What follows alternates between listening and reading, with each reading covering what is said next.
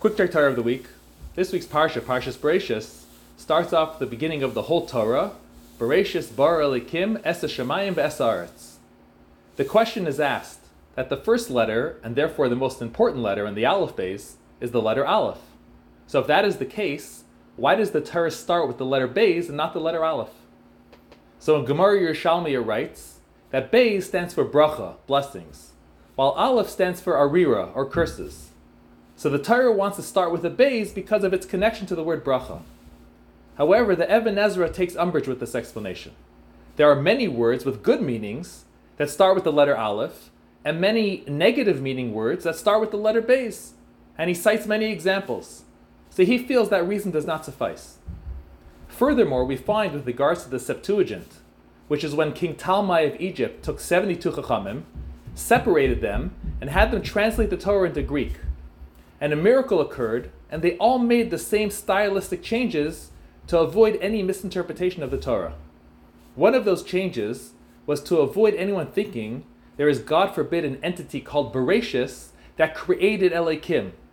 So they changed it to Elokim bara Bereshit. But if we just said it's so important for the Torah to start with a Beis, why did they make it start with an Aleph? So the Rebbe shares a beautiful insight. In Yirmiyahu it says, why was the land destroyed? Because you abandoned my Torah. Explains Chazal, Shlei birchu b'Torah tchila, that the Yidden did not make a bracha on the Torah first before learning it. Explains the Bach, that the Jews studied a lot of Torah, but they failed to try and really attach and connect themselves to Hashem first. In other words, there are two parts to learning Torah. There is the understanding and comprehension, but that is secondary. The first and foremost part is connecting yourself to the giver of the Torah, Hashem. Once we make that connection, then you sit and study. That is why the Torah starts with the Beis, to teach us that the study of Torah is Beis, is secondary to the contemplation and introspection and connection to Hashem. However, for non-Jews, they are not allowed to learn Torah for the sake of studying Torah alone, only for the purpose of knowing what to do with the 7 Noahide laws. So for them, the Torah needs to start with an Aleph, to show that their number one pursuit is only studying for comprehension alone. But to make blessings and connections before learning, that applies only to Yidden. As we say in that very bracha, Asher Bachar Banu Mikol Ha'amim, how God chose us from all the nations, that only we can have that connection with Him.